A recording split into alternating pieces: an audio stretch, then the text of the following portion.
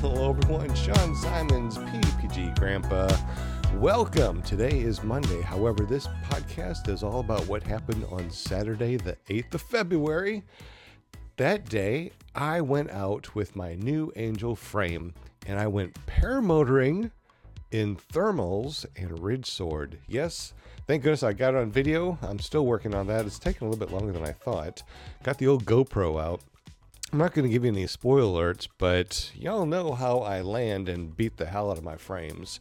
So I'm just going to let you know that, well, I took it up and, I broke it in. I didn't break it. I broke it in. It's my first maiden flight on the Angel frame, and man, I tell you, I really, really liked it. Love the colors. Everybody complimented me on the colors, so that was awesome.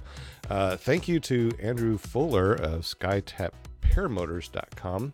I bought this frame... Good Lord, when was it? It must have been, a couple months ago? And it took this long to finally swap over my motor from my other frame to this one. I don't know. I guess I've just been really busy. But who hasn't been busy, right? So anyway, I was up there, enjoyed a bunch of flights, or not flights. I enjoyed watching other people paraglide off Buffalo Mountain. It was really, really nice. Got a lot of good video. And I don't want to paraglide. I don't know why. There's a lot of people that say, go up and paraglide.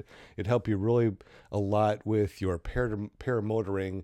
But to me, I'm thinking, if I can launch and get up to 10,000 feet, which I've never gone. I mean, the most I've gone was about 2,500 feet. I don't know why. It's just really nice and comfortable up there. But if I get up to 10,000 feet, cut my motor, I could do a lot of paragliding. However, everyone has said that does both, that paragliding and paramotoring is different. When you're paragliding, I heard that you can feel a mosquito hit your wing. That's how much feeling you have when you're paragliding. But when you have a heavy motor, it's just so solid that you really can't feel what's going on. And if there was a collapse or something, happened, you need to feel that so you can correct it right away. But still, on that same note, I don't have any desire to do any para-waiting on top of a mountain, waiting for the wind to be just right to fly off and possibly just glide down to the landing zone. But a lot of people hit these thermals on Saturday and they ended up flying for a good long time. I think my instructor said that he launched and thermaled for about 3 hours. That's pretty awesome. The most I've actually stayed up with one tank of gas, which is about 2 gallons, is about an hour and a half. So my longest flight has been half of what my instructor just does on the weekends when he goes up and paraglides, which is pretty cool. It's pretty cool. But I don't know. I suppose I need some feedback. What do you think, y'all? Do you paramotor and paraglide? Did you start off with paragliding, then paramotoring, or vice versa? Let me know what you think in comments down below, because I'm going to post this on Facebook and YouTube like I normally do. I don't want to take up a bunch of your time, but let me give you, I guess my first impressions on flying the frame that the SkyTap Angel frame. Now this frame is supposed to be extremely solid. Let me just go over the quick features. It has a comfort bar, so if you land forward, the motor doesn't squish you, which I like, because you know me. It's like I tend to skid in and stuff, and I'm an old man, so sometimes I trip and fall. Well, I haven't with the motor yet, thank goodness. And it also has really good netting, 500-pound Kevlar, so you can actually stand on it and it will not bend at all and get into the prop, which is really good because I beat the hell out of stuff. It has a double hoop, which means that it's not going to wobble or warp, depending if I, butt drag or land hard or decide to pull up my feet quick and butt drag myself, which I haven't done since my first and fifth flight. I think that's it. Oh, yeah, and on the tachymeter, I just crested over 30 hours of flying paramotors. Woohoo! Anyway, so Let's see what else it is. Oh, I really like it because I can set up the wing, I can set up the motor, I can use the Angel wheels, which is just a dolly from Harbor Freight, to move the paramotor to my launch, and after I land, I can wheel it back to the car. Because I don't know, I just, I just don't have the strength I did as a kid. So if you got tons of strength and you're strong, you probably don't need something like this. And if you don't butt land or butt drag or do anything crazy or turtle, then you probably don't need this frame either. It's a little bit heavier. I think it was like 50 something with gas and motor, but it was only like 12 or something pounds. I put a video out there about the weight. It was really light. I was very impressed. The weight shift on this thing was pretty awesome. I put on 8 motor mounts, so I had almost virtually no vibration, which I really truly enjoy. I don't like well, actually, I don't have any other experience. I've heard a lot of people talk about how the motor vibrates. I hear Tucker on his stuff, when he's talking, it vibrates his back. I don't feel any vibrations. Even though I have good vibrations, I don't feel the vibrations.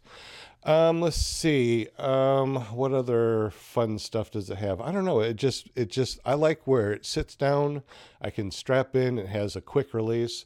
Oh, I did try that little flight deck thing, and that didn't work. I got some little carabiners that will work. So my next flight, I'll put the little flight deck on. The lights work pretty good, but I didn't stay out long enough to see them at night. I like to land when it's still dark, because it seems like every time that it gets dark and I have my my flashers on, my strobes, it's just so dark that I don't land very well, as you may have seen in my couple of my videos. But I like where I can sit down. I like the comfort bars because when I'm up in the air, I stow my brakes and I kick back like it's a lawn chair. You know what I need? Because I got the comfort bars, I think I need a little beverage holder and take a drink up there as I'm flying. I might have to do that next time. All right, I'll do that. Beverage holder. So anyways, it was very thermic, and I wanted to try flying in thermic conditions again, which I did back when, what was it, a couple of Saturdays ago over at Pinnacle Mountain over in Little Rock, Arkansas. That was really awesome. I enjoyed that. I really got my bump tolerance under control because it was really bumpy. So this time when I flew, it bumped, but no problems. I mean, it almost felt like a roller coaster, but I guess I really trust my equipment. I trust my wing because I had the trims all the way in, and I trust my frame and my harness. So I really wasn't afraid. I knew that no matter how much it bumped, even if I took a collapse or something, I would, easily come out of the collapse and, continue to glide. On my little altimeter, I saw that I got up to 3,500 feet, which is my highest so far. I got way up there and I was blowing sideways, which was really cool. So I turned myself towards the wind, had a good tailwind, and my ground speed was 52 miles an hour, which is really interesting because I just saw Tucker got on his last video saying that he went 52 miles per hour. I'm like, well, now I know what it feels like. But I didn't take the trimmers out like he did or push speed bar. I was trims in, had a good tailwind, and I was rolling. The thing that I like the best is the harness. The difference between my other frame and that harness and this frame and the new harness that I got is the padding and the availability and the ability to weight shift. Unbelievable. I mean, I just move my butt a little bit to the right, look right, lean right, pull right, and I just go. Same thing with the left. Same thing, look left, pull left, weight shift, boom, turn. So I'm like, all right, well, how about I stow the brakes, which I usually do because I totally enjoy just kicking back and enjoying myself up in the air.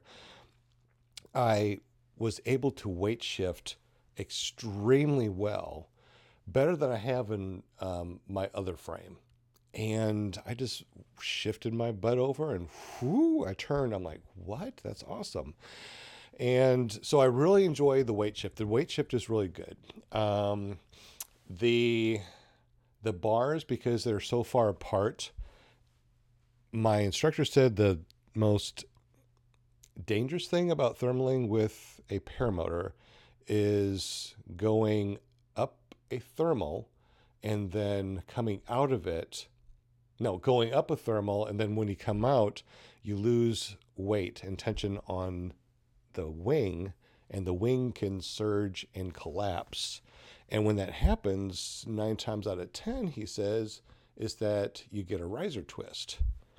So I'm thinking, and of course I'm probably wrong, so don't take this as any gospel, because I really don't know, is because I have fixed hang points, the likelihood of a riser twist wouldn't be that bad, and if it was, it'd probably come out pretty quick. And the reason why I'm thinking this is, remember the swings that we had back in the day?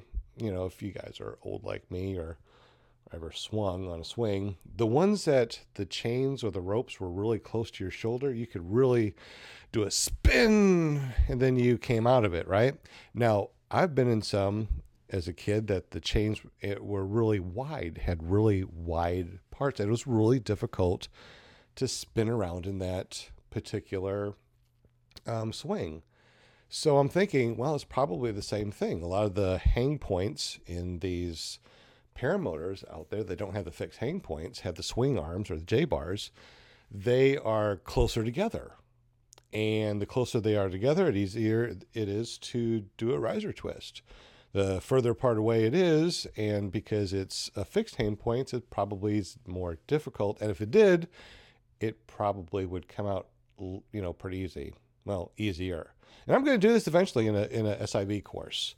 So, it's down the line, not today, not tomorrow, but later on when I have even more hours under my belt. I'm trying to get up there as much as I can. I'm trying to get as many hours as I can. And when I do flights, I try to stay up there as long as I can. And this last flight, which was really cool, was very thermic and did some ridge soaring and thermaling the best I could, because, I really don't have training on thermaling. I just did research on YouTube. Don't tell anybody. But like I said, that's the whole reason why I'm telling you guys, don't take anything what I'm doing as instruction, because I'm kind of learning a lot of this stuff on my own. I didn't go to school for, 10 days straight. My instructor trained me on the weekends that I was available, and it's a 3-hour round trip. So I tried to stay up there, a couple days in a row. Sometimes it didn't work because of previous engagements, and sometimes the weather didn't work out very well.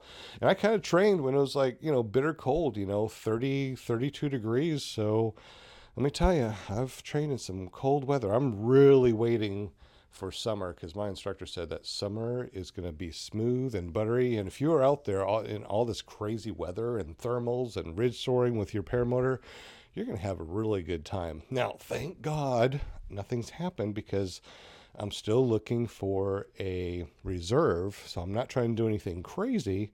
And once again, I'm not trying to do anything crazy. But don't go without a reserve, of course. I mean, that's what everybody says. Actually, a lot of people, I heard, you don't need to get a reserve until 100 hours. Some people are like, as soon as you get out of school, get a reserve. Well, what do you guys think? Do you need a reserve right away, or do you wait, or what? I'm going to try to get one as soon as possible. Like I said, I just crested over my 30 hours. So let's go back to the Angel frame. I really like how sturdy it is. I love the colors. It worked really well for me. And kind of a spoiler alert, I did break it in when I came in for a landing, but you're going to see that when I post that video. It's really crazy. This is like the hardest I ever hit. And I hit so hard that I bounced forward, landed on the comfort bars, which didn't crush me, which is great, and then went all the way forward and kind of teeter-tottered on the comfort bars and the top of the paramotor until I came back down, because the wing was pulling me. There's so much wind. When I got down to the ground, the wing, just ripped. It was like, not ripped like tore, but just shot over me and pulled me towards a pond. And I don't have flotation either, which, I tell you, I swear that I would never fly around water. And it seems like every time I go up, there's water around. And I don't know. Anyway, I am going to leave you with this note. I thoroughly enjoy paramotoring. I enjoy my new frame. I think it's great. One awesome thing about this frame is that if it breaks, the manufacturer will give you free replacement parts.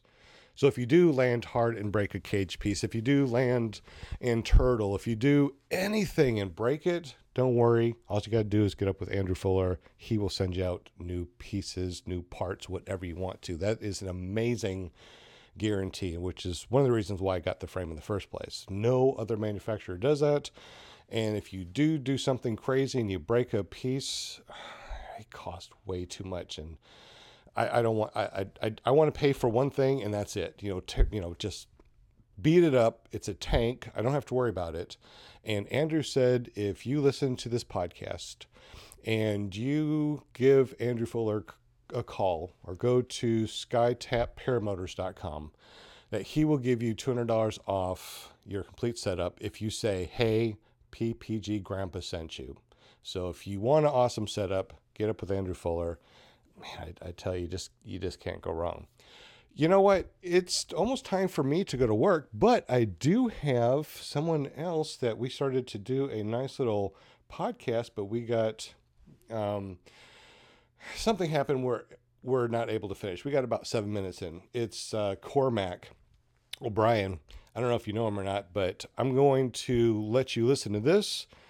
And thank you very much for watching, and we will catch you on the flip side. And here is part 2, Cormac O'Brien. Unfortunately, we just got about 7 minutes of a podcast done before something happened and we were not able to finish. So let me give you a quick background on Cormac. He has been a paramotor pilot for the last 5 years, but he's been a paraglider and tandem pilot for the last 17 years. He's a photographer and a gear junkie, and the countries that he's flown in is amazing. Of course, here in the United States, Colombia, Mexico, Ireland, Spain, and this is the coolest part. He flew a tandem off the summit of Kilimanjaro in Tanzania. Dude, I tell you, I want to climb that, but now that you said that you did a tandem off of it, I might think about doing a tandem. That actually sounds really amazing. But anyways, here's about the 7 minutes that we got in last time, and thank you guys for listening. So there are a bunch of questions out there that people are always asking, like, where can you fly PPG? Is a license required to fly? What kind of fuel do you use in PPG? How long does it take how long does a tank of gas last? And, there's a lot of basic questions out there. So I guess generally answering some of these questions, like, where can you fly a PPG? Wow, that's a good question because, every state has different airspaces. And I am by no means any expert on airspaces. I have a basic understanding of the upside down chocolate cake kind of thing, A, B, and C zones. I know there's more than that. And honestly, I'm probably not the expert on that one. I only know where I'm allowed to fly here where I live. And then there's plenty of uncharted territory and more open states where there's just, you're in no man's land and no one's going to bother you, that I think we're still kind of sneaking into, but obviously that can create problems with landowners and or land management people. For example, 3 hours from me, I'm in Southern California in Santa Barbara. 3 hours from me, there's a site called Cayucas, and it's this beautiful beachside community, and it is a big open beach. There's an unincorporated beach where there's nothing out there, and then there's plenty of beach where there's houses. And there is a school from Utah, leave them out, that was going out there to do all of their lessons with their students. And they were just kind of ripping up and down the coast all the time. And it caught the attention to the harbor master at the harbor just a mile or two south of that site. And it got so bad that this harbor master would show up in plain clothes and be like, hey, what are you guys doing? Oh, we're teaching you how to paramotor. Oh, that's so cool. Great. He showed up in plain clothes, gathered as much information as possible, and then showed up the next day in uniform with, I think, some sort of paperwork saying you guys can't do this here. Yeah, and he could have just said, we don't want you to fly there, and they would have said, okay, no problem. Right. And I'm not sure the rest of the story and how it landed. I don't believe they're training out there anymore, but there is a lot of local pilots in the area, free flyers and paramotor pilots that kind of just stick to the rules. That they know where the guy lives in town, so they don't motor over his house, and they definitely don't motor over the harbor. They get high, stay high. They don't buzz the beach. They don't create any panic amongst beachgoers. And it's really interesting. We're such a niche sport. No one really knows what the layman people don't really know what the legality is. And then in my part of town, in Santa Barbara, Ventura, Carpinteria, it's all beachside community, we kind of have carte blanche of flying up and down the coast, except in the case of the airport traffic. And as long as we avoid that, we're pretty cool. But I had an experience down in Carpinteria, which is another wealthy, sleepy little beachside community, where I was flying around. I wanted to see how high I could get that day. I got stinking high. I ended up running out of gas, and I landed on a state park beach. And I just kind of hid my gear and got a ride to my truck and came back to my equipment to 3 state parks officers sitting there. Oh, no. I was like, oh, no, am I in trouble? And one of the guys was like, hey, can I have a word with you? I'm like, yeah, sure, what's going on? And they said, I know it's not you, but there's been some guy flying around way too low, buzzing people's heads on really busy beaches, flying over the campsites, all the way down from Ventura, which is like 20 miles away, all the way up to here to Carpinteria. Oh, no. When I find him, I'm going to arrest him. I'm like, oh, wow, bummer. And then in my head, I'm like, well, doesn't FAR Regulation 104.3 say as long as we're not flying over in uninhabited areas, or as long as we're flying over uninhabited areas and not creating danger and whatever, we can kind of do what we want as long as we're not in as long as we're in illegal airspace. Right. So I don't think this guy knew that. I didn't mention that. And so he said some guy was flying around a trike who had a big, long white beard like Santa Claus coming out of his helmet, was coming around. And I'm like, I've never seen the guy before, and I motor here all the time. And so, long story short, he's like, yeah, you're cool, no worries, whatever, what's your name? I'd say, yeah, my name's Cormac. And then he lowers the sunglasses, and he's like, hey, it's Josh. I'm like, who? Like, dude, we went to school together, UCSB, class of 2000. I'm like, oh, get out of here, what's up? I haven't seen you sober since. Anyway, small town, so we're cool, but as long as if you're creating a lot of attention to yourself, you're gonna get into trouble. Yeah. And so I put the word out in our local flying club, hey, whoever this guy is, and we don't know who he is still. He comes up from the south, and so that being said, we're really careful and respectful of kind of airspaces and people because we don't want to get a lot of attention to ourselves. Because obviously in the States, it's such a more litigious society, and all it takes is one bad landing or one person to get injured, and they shut it all down. And the other thing that people don't know is that free flyers and USHPA have, certain deals made out for launches and landings and whatnot. And paramotoring is technically in a whole different class. So if you screw up paragliding, you might screw up something that free flyers have been arrangements free flyers have had in place for decades. That's the case here. We've had hang gliders that have been flying here 30, almost 40 years. And if you were to jeopardize their work, their hard work, and their relationships with the city and the county, that's a bummer for everyone. Oh, yeah, so for sure. It's really important to be respectful of that. And my advice to anyone looking to fly in a new site they haven't flown before is just reach out to the locals. The locals will know generally all the rules. And so that's super important. And anytime, I don't care. I mean, I've only been flying 17 years, which is not long compared to some of my friends, but I do that anyway. If it's a new site, I've never flown there before, I'm going to call the locals. I'm like, hey, I'm coming to town. What do I need to know? I'd love to fly with you. And that just continues the kinsmanship in our community, and I think that's super important. It doesn't matter if you're a badass acro motor racing cross-country pilot at all. You should still always reach out to the locals. Like, I got this, because if you want to go fly solo, you can do that, but if you're on a new site, you're just adding more risk factor.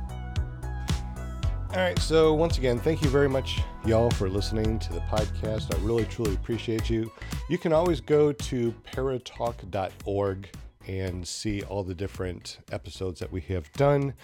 If you guys have done an interview and you have a good recording of it, or if you want to be interviewed, just get up with me at ppggrandpa@gmail.com. and we will get you on the air with your own personal interview that you've done. If you want to be interviewed, or if you know somebody else that wants to be interviewed, please please email me. And also, if you don't know where I am located, I'm mostly on YouTube, but you can get me at ppggrandpa.com. Yeah, there we go. We got it. Don't yell at me. Once again, thank you so much for listening to me. I know sometimes I ramble on, but I really love paramotoring, and I hope that this helps you guys out there, and y'all just are either waiting to go out there and start paramotoring and you have questions and you're listening to this, or you are a seasoned pilot. If you are listening to this, I truly appreciate you. And if you have any tips or tricks, please email me, ppggrandpa@gmail.com. Let me know. Let me get you on the air. Let me help you help other people with this paratalk.org. Have an awesome day, and we will catch you soon. Later.